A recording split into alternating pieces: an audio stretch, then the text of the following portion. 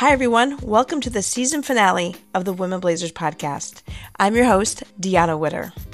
Now, in this third season, we have heard the career journeys of 59 incredible women Blazers since launching this podcast, and I'm excited to have Kim Stone as our featured guest for this 60th episode. Now, Kim serves as the president of UBS Arena, home of New York Islanders, and the executive vice president for Oakview Group East Coast. In this episode, Kim shares her remarkable and decorated career journey where she has served in executive leadership positions for two of the top global brands in sports, the Miami Heat and the Golden State Warriors. There truly is nothing this woman can't do, as she has led and governed all aspects of business and facility operations across her career, making her what I would consider an industry Swiss Army knife.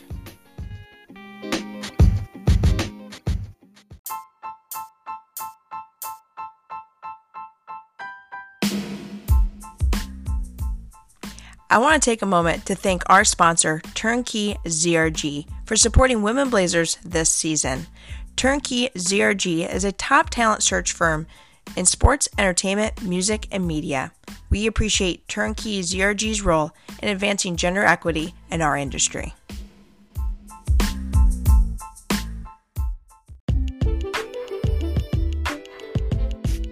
In terms of what I loved most about the experience, that's an easy one. It's the people. I'm a very people-oriented person. So for me, it's about the team. It's about your leadership. That matters a lot. You know, as your listeners are navigating their careers, you know, I always like to tell folks, you know, who you work for is equally, if not the most important factor in your job. Yes, money, absolutely money matters. Absolutely title matters. But the leaders that you work for really matter because it's under their guidance that you're going to learn and grow and develop as a person. Now, Kim, you attended the University of North Carolina and received your bachelor's degree in PR and journalism. So how did you make your college selection, and was a path in sports your original career plan? I love that we're starting with this question because it sort of sums up my career. So I actually started at UNC Wilmington, which is on the coast of North Carolina. I grew up in Western North Carolina near Asheville, and I always wanted to go to the beach. So I ended up as what I refer to as a glorified walk-on for the UNC Wilmington women's basketball team. So I wasn't good enough to get a scholarship, but I was good enough to get a verbal from the coach asking me to come and play. So long story short, I went to UNC Wilmington, started out there, and I was a geology major because I wanted to pursue marine biology. So what a different life I could have had. And so what happened was I got disenfranchised with geology simply because the market for careers had actually fallen quite considerably because the bottom had fallen out of the gas industry at that time, because that's usually where geologists ended up and marine biologists sort of in that field. So anyway, long story short, I decided I wanted to transfer into Chapel Hill. My sister, who is a year and a half older than me, was at Chapel Hill. It is very hard to transfer into Chapel Hill because it's such a competitive school. But I found what I refer to as the back door, which was there's nobody transferring into Chapel Hill as a geology major, right? But they do offer geology as a major. So my sister gave me that tidbit. And so at the time I was able to transfer in as a geology major, and I didn't want to stay a geology major for the points I mentioned. But instead, once I got in, I was able to then go to any school in Chapel Hill that I wanted to. And because once you're in, you're in. And so I decided to go to the journalism school, which was at the time and is often throughout the years one of the top journalism schools in the nation. I think now they call it mass communications. So it was just again, it's a precursor to my career because it's always about doing something a little bit differently. Yeah. But yet still getting to the ultimate goal of where I want to be. So that's how I ended up at Chapel Hill. Oh, that's fantastic. I love that you navigated and you found a way to get to where you wanted, and good old sister helping you out, giving you yes, you know, she owed me. Yes, for Yes, I sure. bet she did. Now, as you defined that PR and journalism was the path once you got there, and obviously, one of the top programs that you can get into, what was the vision for the career once you decided that that was, the path that you wanted to take once you were there? Yeah, PR was my passion. And in high school, I had been the sports editor of our high school newspaper. So I sort of shifted back into that as my passion. And I was going through the program, and I was fortunate enough to land a student sports information assistance position within the athletic department at Carolina, and those were coveted. And what had happened is I had gotten an internship at USA Boxing Hmm. through my counselor at Carolina. My USA Boxing um, boss was good friends with the Rick Brewer at the time, who was running and was the sports information director for Carolina. And so that's how I got the contact and got the position at Carolina. So I started my career in the sports information department, as a student intern in Chapel Hill. And then that led to an opportunity post college at the University of Miami, and so that's how I ended up in Miami, Ah, and that's how I ended up in sports. And then I went on, and in 2003, I got my MBA because I realized, sports is big business, multi billions, right? Maybe even trillion now these days. So I realized that I needed to get my MBA, which I did go back and get in 2003. that's wonderful, and obviously the path led you to Miami, and obviously navigating Mm-hmm. into the sports industry with this incredible degree that you had, and also with your MBA, which is incredible. And then you launched your career in sports, your professional, career in sports with the Miami Heat while you're in Florida. And in your first 10 years, you held various leadership positions. So I'd love for you to share with us, how you landed sort of that first role with the Miami Heat. And then how did you navigate through the various opportunities in leadership to gain a great foundation? And Absolutely. The Heat is a fantastic organization, run by somebody that I consider not just my mentor, but my champion, Eric Woolworth. He's the president. And then the Arison family is hands down one of the best owners in all of professional sports. So I enjoyed my 23 years there with my first round, my first stint. And it started because I was working on the statistics crew for the organization, and Andy Ellisberg, who is now the general manager and has been for quite some time, Andy started in the PR department, and it just happened that there was the ownership change where the Arisons and Mickey Arison became the majority owner. That opened up a position because Andy moved into basketball operations and then went on to become, one of the best GMs in the NBA. yeah. But back in the day, he moved out of PR into basketball ops, and that opened up a position in the PR department, and that's the position that I started with. And then from there, it was just always about raising my hand. So I had the good fortune of starting 1 month before Pat Riley was hired, and I will never forget.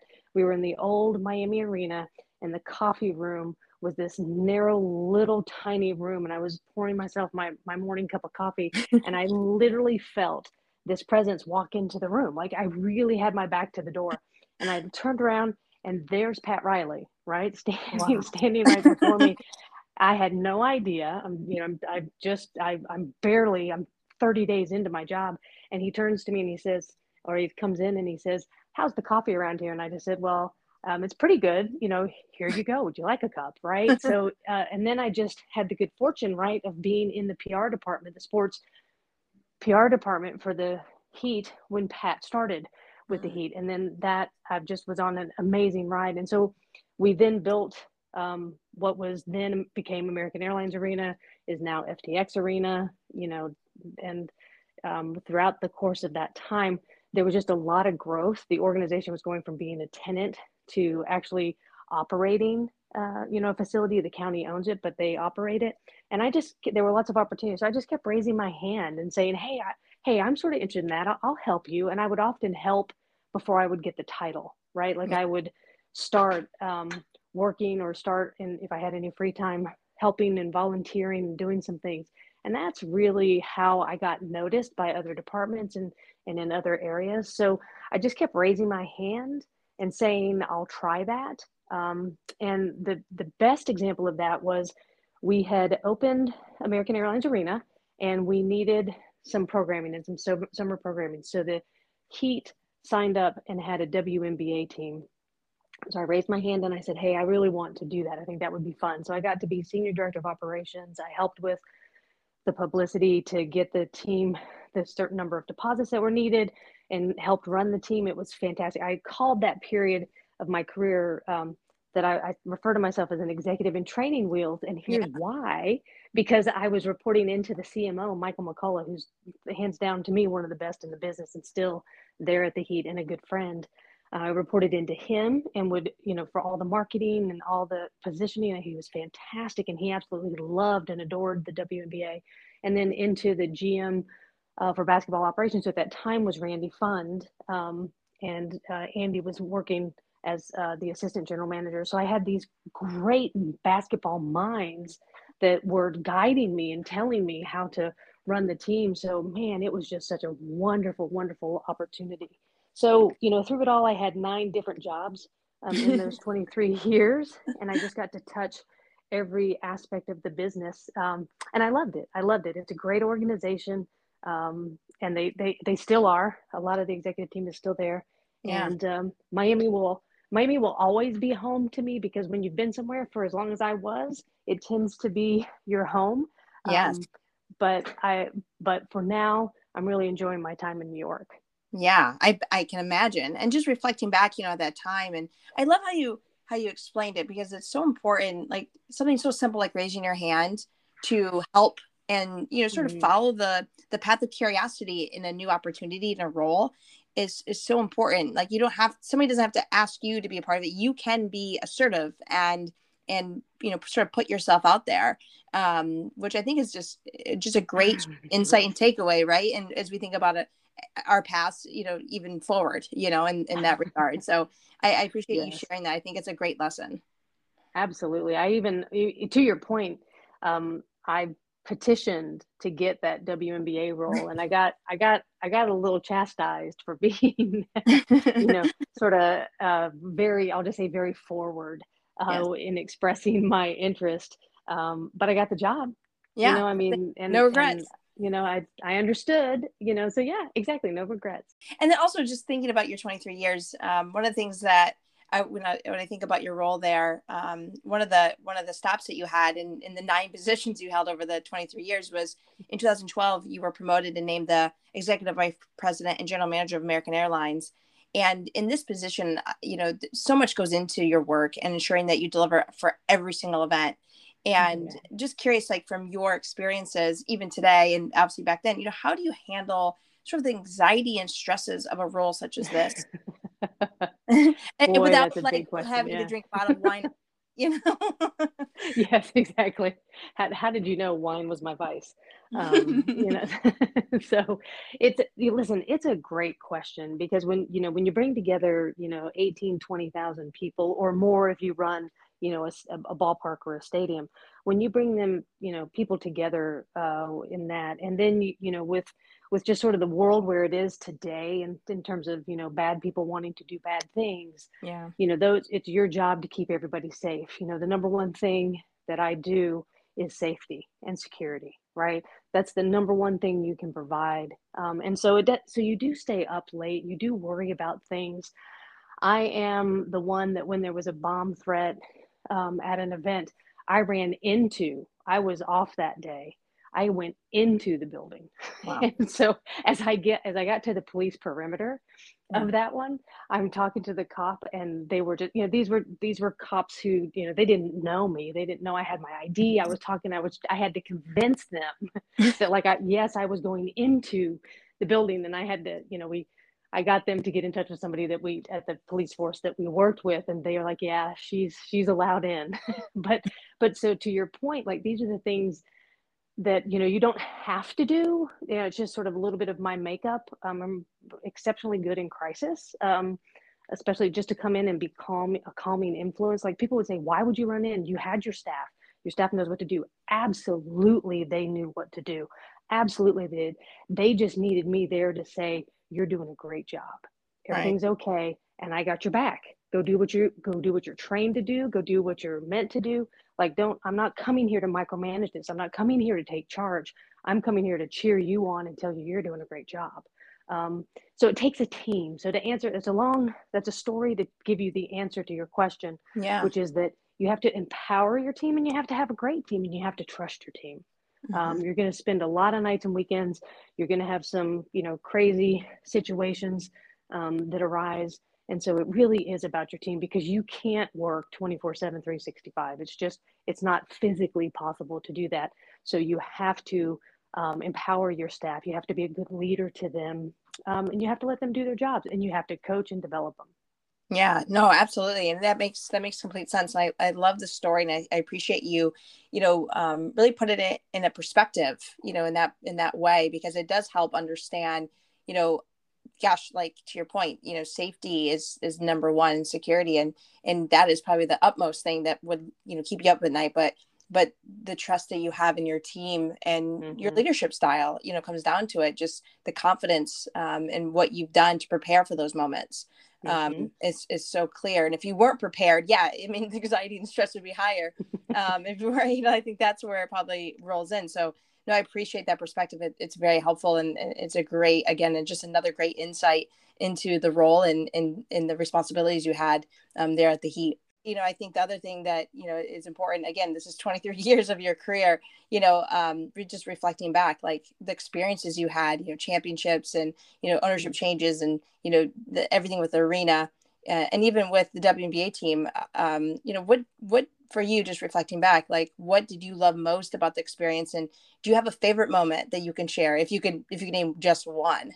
Sure. You're making it hard. It's like naming your favorite child, right? So, in terms of what I loved most about the experience, that's an easy one. It's the people. I'm a very people-oriented person. So for me, it's about the team. It's about your leadership. That matters a lot. As your listeners are navigating their careers, I always like to tell folks, who you work for is equally, if not the most important factor in your job. Yes, absolutely money matters. Absolutely title matters. But the leaders that you work for really matter, because it's under their guidance that you're going to learn and grow and develop as a person, right? And you want to learn and grow from the best. And I have just been incredibly fortunate in my career to work for some of the best in the business. So it's about the people. So it's about the executive team in Miami. We had each other's backs. And I'm not saying we didn't elsewhere, so please don't get me wrong. It's just when you spend 23 years somewhere, like you can finish sentences. And so then that's a tough question about, my favorite moment to share, because there were so many, with, as you mentioned, 3, championships there, a lot of amazing events that we hosted. But I'd have to go back to when we won in 2006, the first championship for the Heat, and it was against the Mavericks, and it was in Dallas. And Pat in Pat's way had it was game 6, so it wasn't game 7, it was game 6. I think that's right. It wasn't the final game. And we were in Dallas, and Pat had packed one shirt, one suit, and one tie. And he had said to the team, like, we're going out there and we're going to win this thing. And so anyway, long story short, we did. And we won in Dallas. And so the organization had flown a lot of the staff out to the game, right? So that was really special. And so we were there in the building when the team won. And so at the end, Pat's like, let's all go back to the hotel and let's go have a celebration. So we go back to the hotel, which is in the middle of nowhere. So it's out on the outskirts of Dallas. And long story short, there was no place to go and get a beer or wine. And oh, by the way, after you're finished celebrating, and taking all the pictures at the arena, it was like 1:00 in the morning, midnight, right. 1:00 in the morning. So we go back to this resort, and the only thing that they had to drink was champagne. Well, I don't drink champagne. It gives me an incredible headache, like just makes me miserable. So I didn't drink, but everybody else did. And that was just, it was entertaining to see people that you've worked with forever really let their hair down and really to celebrate. It was so much fun. And then we get on the flight, we fly back to Miami, and literally myself and Michael McCullough, the CMO, we get off the plane, we go straight to a meeting of like 300 various folks from various agencies in the county to plan the parade. So Yeah. that to me will always be, there were some just hilarious moments, and the just exuberance and enthusiasm that you saw, and the way you got to celebrate with all of people that you consider now, some of them are my best friends. It was, that's got to be the highlight. Oh, what a great story and experience for sure. And I'm sure sometimes you just sort of reflect back and go, did that really happen? Did that really, it just feels like a moment. I had a similar Yeah. experience, with the Cavs, and, it's just one of those things where sometimes I have to pinch myself, that I was in the room Yes. and in that moment, of history. So I feel, yeah. And I love that. And Well, especially when you started that, in terms of the people. I mean, your experiences yes. are defined with the people that you have those experiences Mm-hmm. with. And so I can also greatly appreciate, your sentiment to just the wonderful individuals that you got to work with, and still obviously call your friends and your extended family. So well said. When you get to do it with people that you consider, really close friends, it's just that much more special. It really is. It really is. Now, in 2019, you make a big move in your career, Mm. and you joined the Golden State Warriors. I'm curious, what inspired this move in your career, and how did you determine it was the right move for you and at the right time? Sure. It's a great question, and I get asked it a lot. And I had like three main criteria for leaving. One was, remember, leadership is important to me. So there Mhm. had to be a great leader in the organization. And that box got checked because I would be working for Rick Welts, right? Yeah. He's in the Sports Hall of Fame as a business executive. So that was number one. Number two, it had to be a place um, where my family wanted to go, and that happened. That's when I was in college, my dad moved to the Bay Area, so I would spend my summers, once I transferred to Chapel Hill. I would spend my summers working in San Francisco. I would live with him in the summers, him and Oh, my brother and sister, and I would take the BART into the city, and I worked on Pier 39. So those of your fans who know, Pier 39 is one of the big tourist areas yes. in San Francisco. So I did that. So it was for me. I fell in love with the city during my college days. So that it checked that box, and then it was the opportunity to open truly one of the most magnificent buildings in the NBA. I mean, Yeah. that Chase Center is fantastic. The vision Joe and Peter had, and Rick, the execution by Brandon Schneider, the president now, and that whole team in terms of the sponsorships and the ticket sales. That team, it was just an amazing team to be an amazing part of. And if it wasn't for COVID, um, which had us pivot back to be closer to friends and family. If it wasn't for COVID, we might still be there. Right. And I'm so happy for them, and lots of friends there that won a championship last year. So those were really the three reasons, right? It was leadership, it was going to an area of the country that I myself and my family love, and it was the chance to open a new $1 billion facility. Those are just rare career opportunities.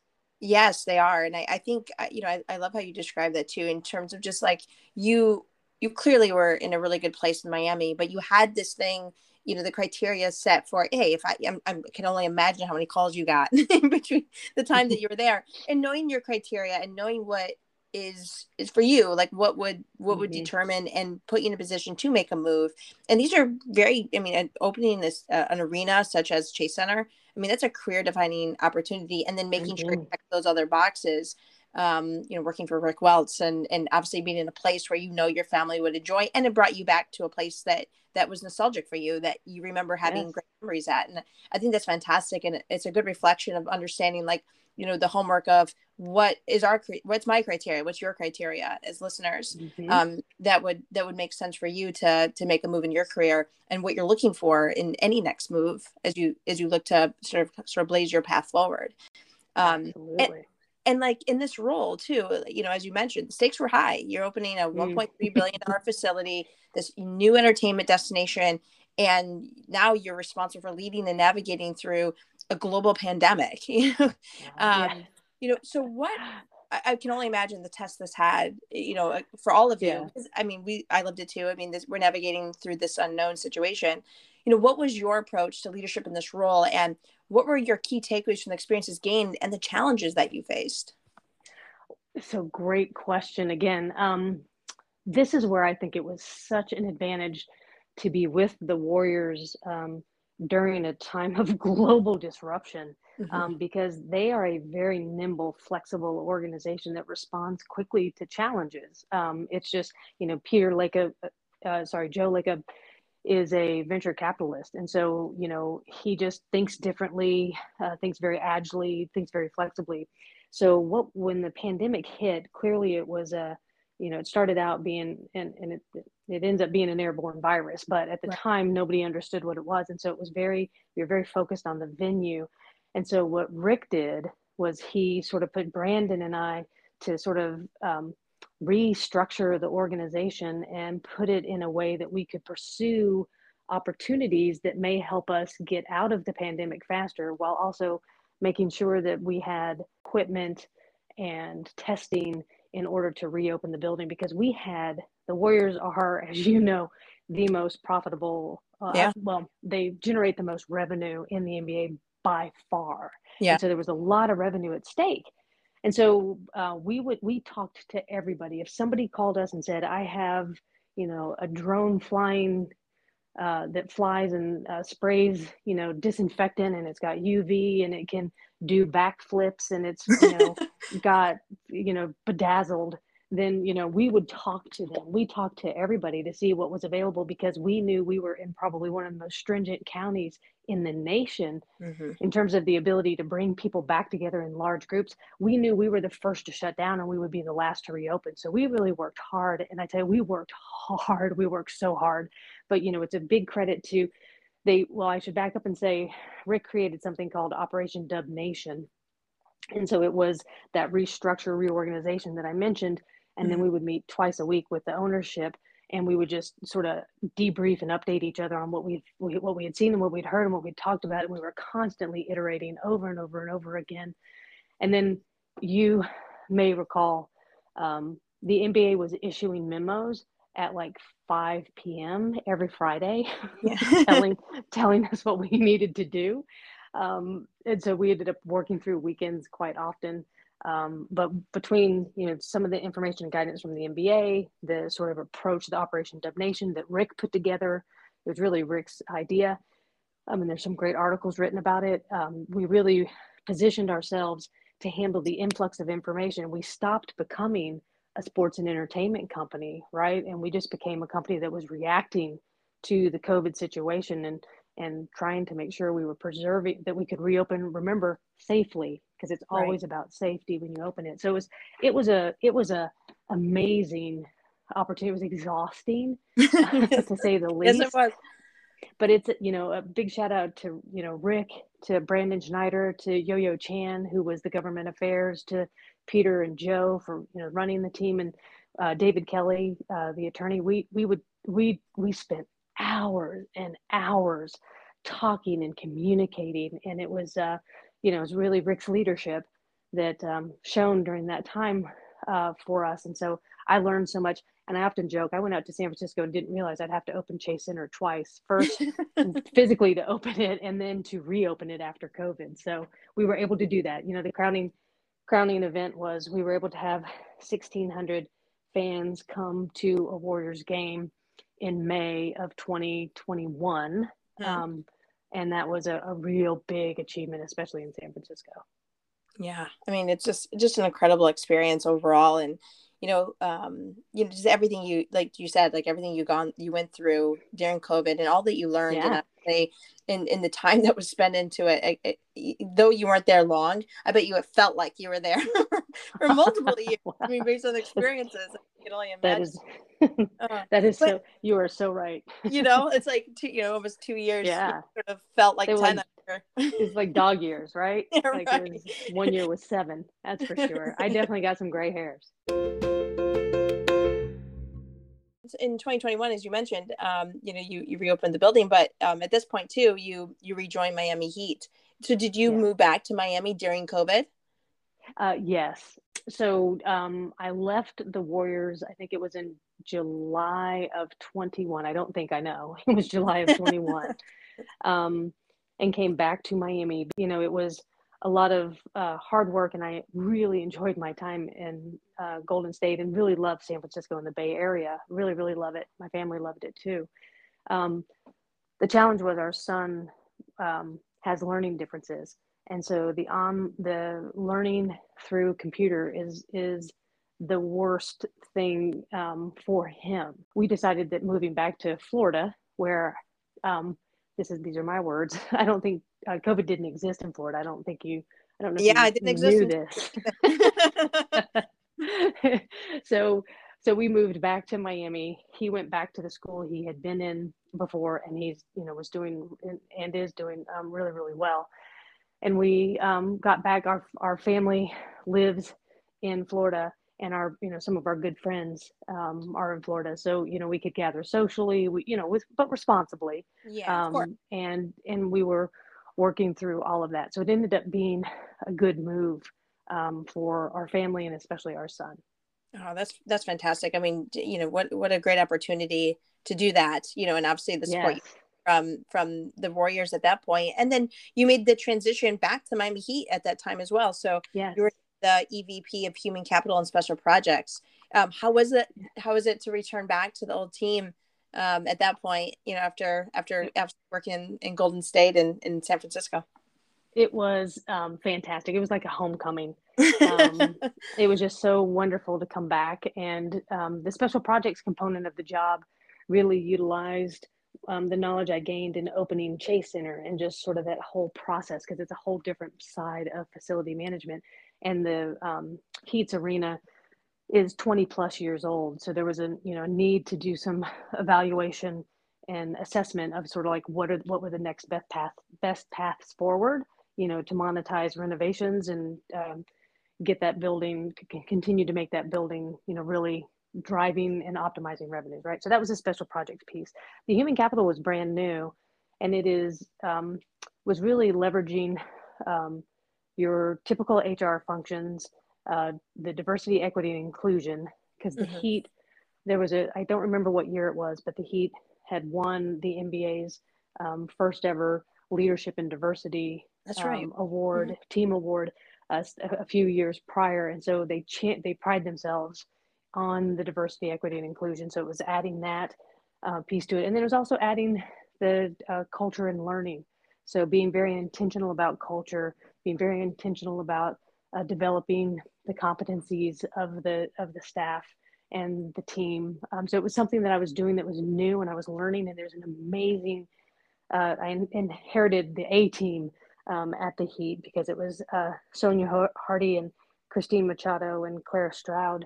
Those three, were overseeing those three functions that came together under the human capital. And so I was so grateful to Eric Woolworth, who, again, as I mentioned, has always been my mentor and a champion for the opportunity to return, and to, Nick Arison as well, for, being willing to accept me back. And then my bestie in Miami is Raquel Libman, who's the general counsel there, and a game changer in and of herself. So it was really wonderful, and a great homecoming. It was great to see a lot of the people don't leave the Heat, and I'm the one who's done it twice. So, and it certainly is, that says more about me than it does about that organization, but it's just it was nice to go back to Miami. It's when you spend as much time as I have living in Miami and growing up with the city itself, you just have deep roots in the city. And it was, so from the staff to the community, it was really nice to go back.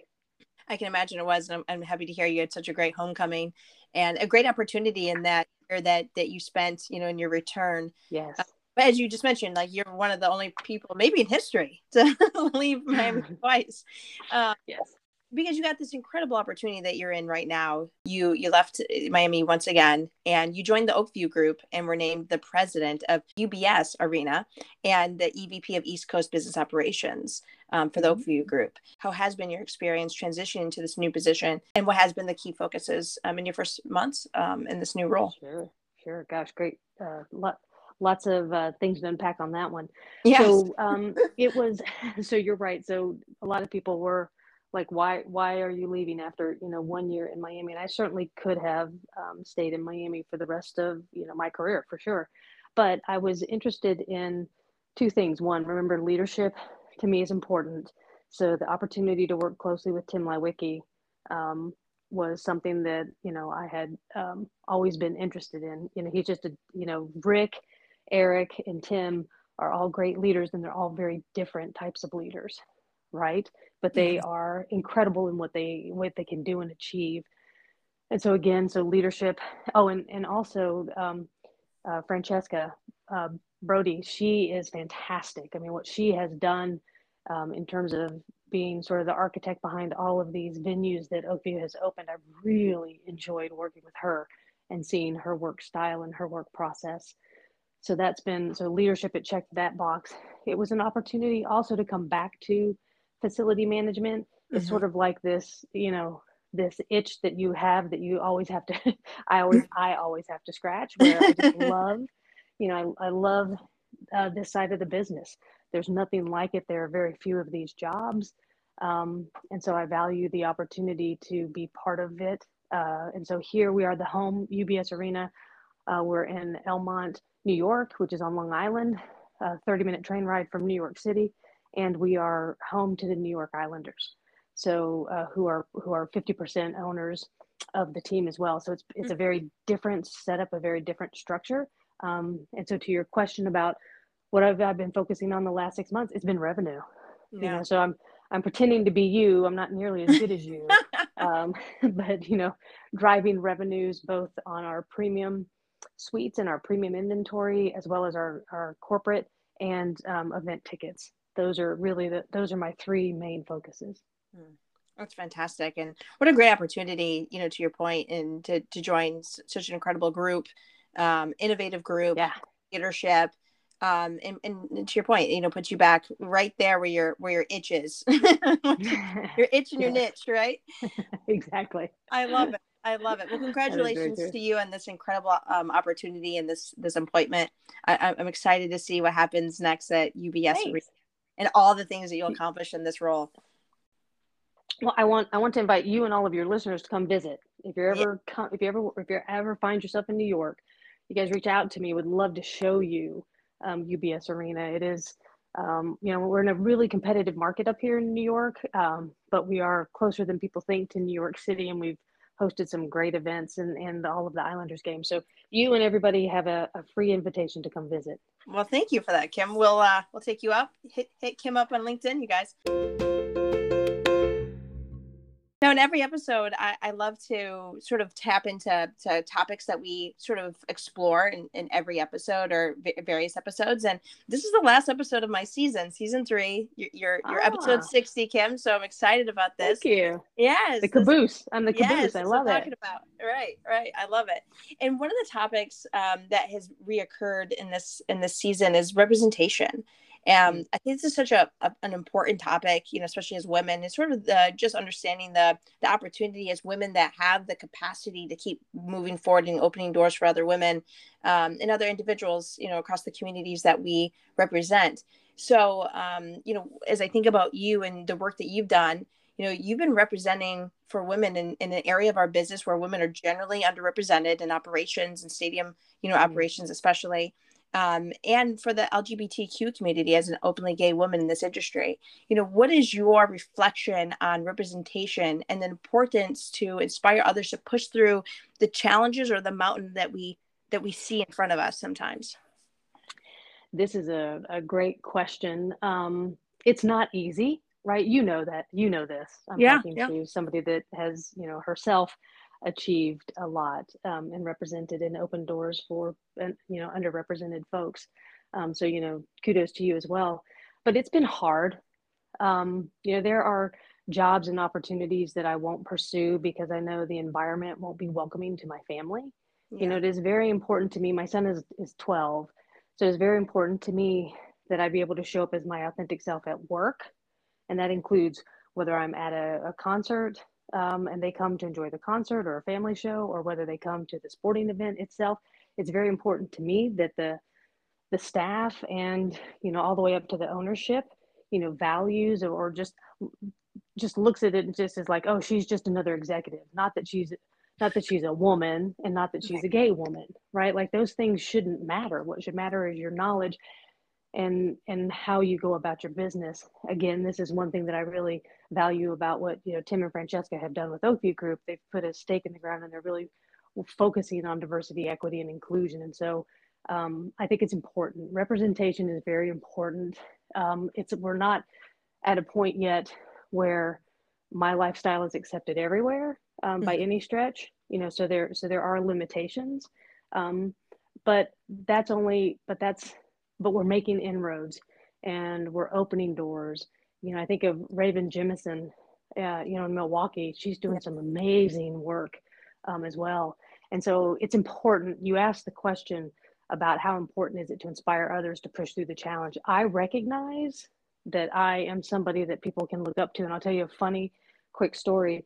Yeah. My son was in a school when he was pre-K, pre-kindergarten, and the school was having a session on family issues and sort of how to talk age appropriately to your children about this. Long story short, so I'm in this audience. I sit there.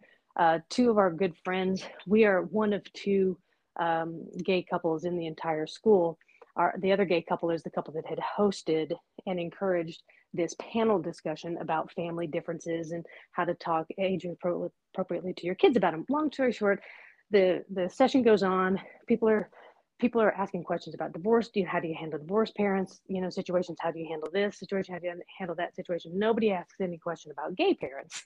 So Mhm. the session ends. I call my friends that had hosted this, and I'm like, hey, you guys, that was a great session. Like, there were so many good topics discussed. And they said to me, so did the topic of, gay families come up? I said, no, it didn't. And they go, you knucklehead, you should have brought it up then, Kim, because you should have encouraged the conversation. You Right. should have, been the one to help instigate it if they didn't bring it up. And I was like, from that point on, I've always made sure that I understand and represent my community, because Yeah. it is important. Because once you know that you see people from this community, you understand we're just people too, and Right. we're executives, and we're not something. Um, we're just we pay our taxes, we put our pants on the same way, those sorts of things. So representation matters, and it is important to inspire others. And I recognize that is a role that I play, and I value it. I Yeah. value the opportunity to do it. So I value you giving me the opportunity to express that too. So thank you. No, I appreciate you sharing that story, and it's just a good reflection point of understanding, like in those moments, in those reflection moments too, of just understanding that you're in a room. If you are in a room where you are the representation, you have an opportunity. Mm-hmm. It's definitely a responsibility, right? And the responsibility Mm-hmm. sometimes can feel like a weight. But it's also an opportunity to understand, like, here it is. Here's my opportunity to represent, and there could be other people in the room that needed to hear you stand up or say something or do something, Mm-hmm. and I think that that's so important. And it is very inspirational, and I appreciate you and all that you've done in this industry for women, and obviously women of the anybody from the LGBTQ community as well, in your representation. I think it's so, so important as we think about our industry and in the direction it's heading. Thank you. Thank Yes. you. Now let's talk about, this is one topic I talk about in every episode, and you've already shared a lot about your family, so I really appreciate your openness to that. And when we talk about lifestyle, we talk in this term of exchange of the idea of work-life balance. Mm. So this is a term often women, and obviously women with families, the work-life balance question comes up. And what we've done on this podcast is we've really sort of thrown out this concept of work-life balance, and we really just think about it as lifestyle. This is a lifestyle that we've Mm-hmm. created with the people in our lives, and to obviously be able to deliver on the roles that we have in this industry. So I'm just curious for you, how do you sort of manage your lifestyle as a mother, a spouse, an executive in sports? Yeah. What you're talking about is harmony, right? So I Yeah. call it work-life harmony. You're just trying to have that nice, but strike that right, because it's not a balance. A balance, it means that at every point you're in equilibrium, 50-50. whether it's your personal or your professional. And so to me, I love that you all are not using balance, because you're always in a negative situation then, because if you're spending your Saturdays doing all your personal stuff, you're neglecting your professional, right? So you're not 50-50. So it's not really balance.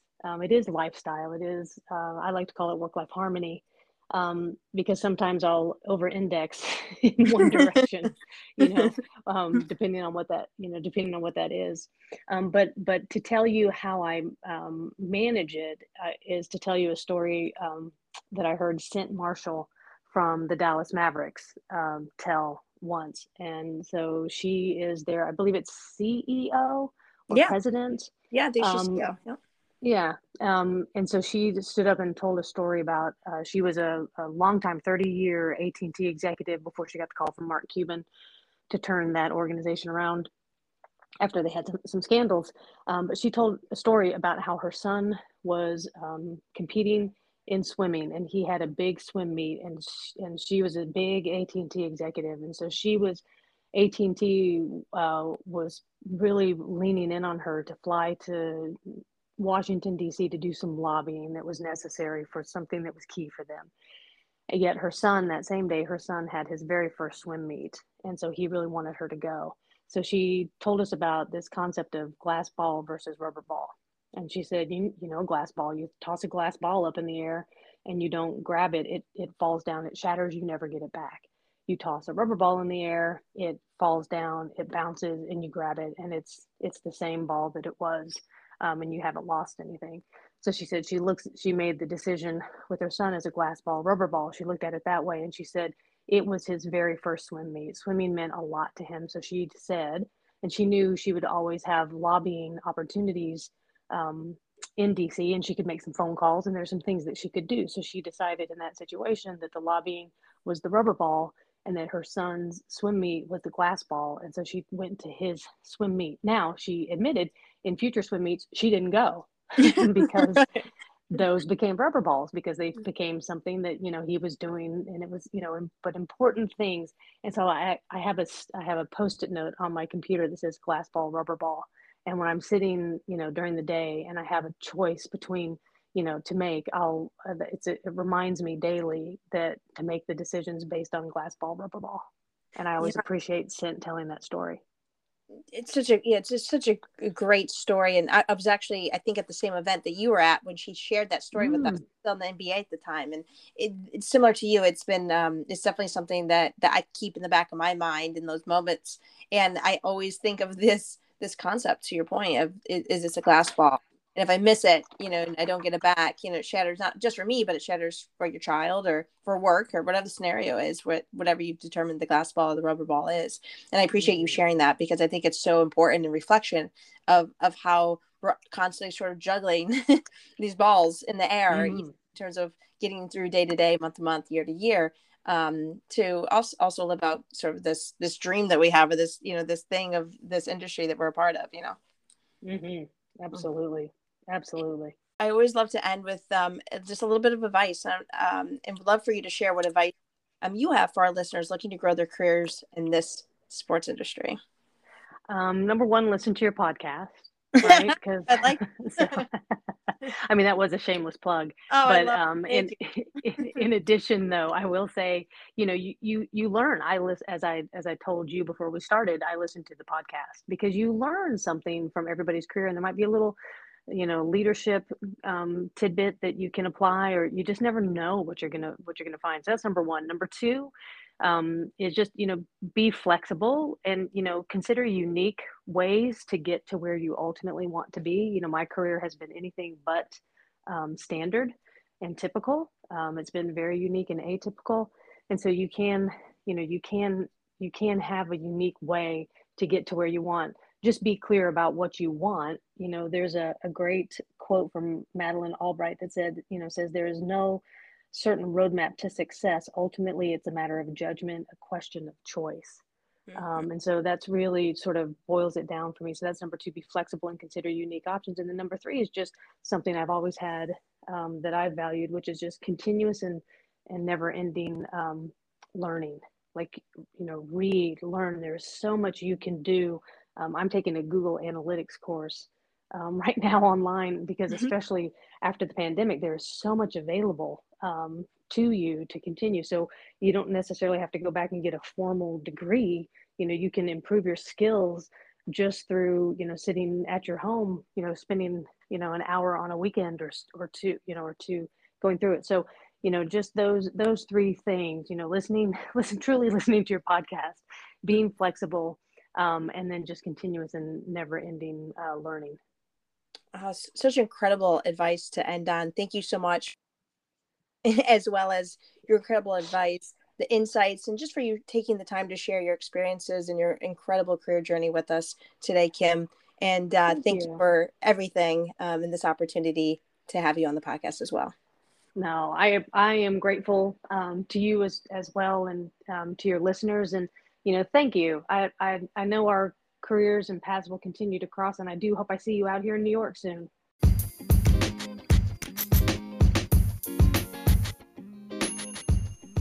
And that's a wrap on season 3. Thank you to Kim for sharing her journey and insights with all of us today. And as a thank you to Kim, our friends at Turnkey ZRG has purchased a 1-year membership for her to join the Pro Sports Assembly, an industry member-led association helping advance equity and pro sports. I want to thank Turnkey ZRG for their incredible support and believing in the mission of this podcast. And as a reminder to you all, to stay connected and to engage with the Women Blazers community, follow us on Instagram, even in the off-season. And to close, I want to thank all of the listeners and all of my guests. Together, we are breaking down the walls of the unknown by investing time to share, and most importantly, to listen and learn from each other's experiences. So stay curious, stay determined, and stay committed to the journey you are blazing.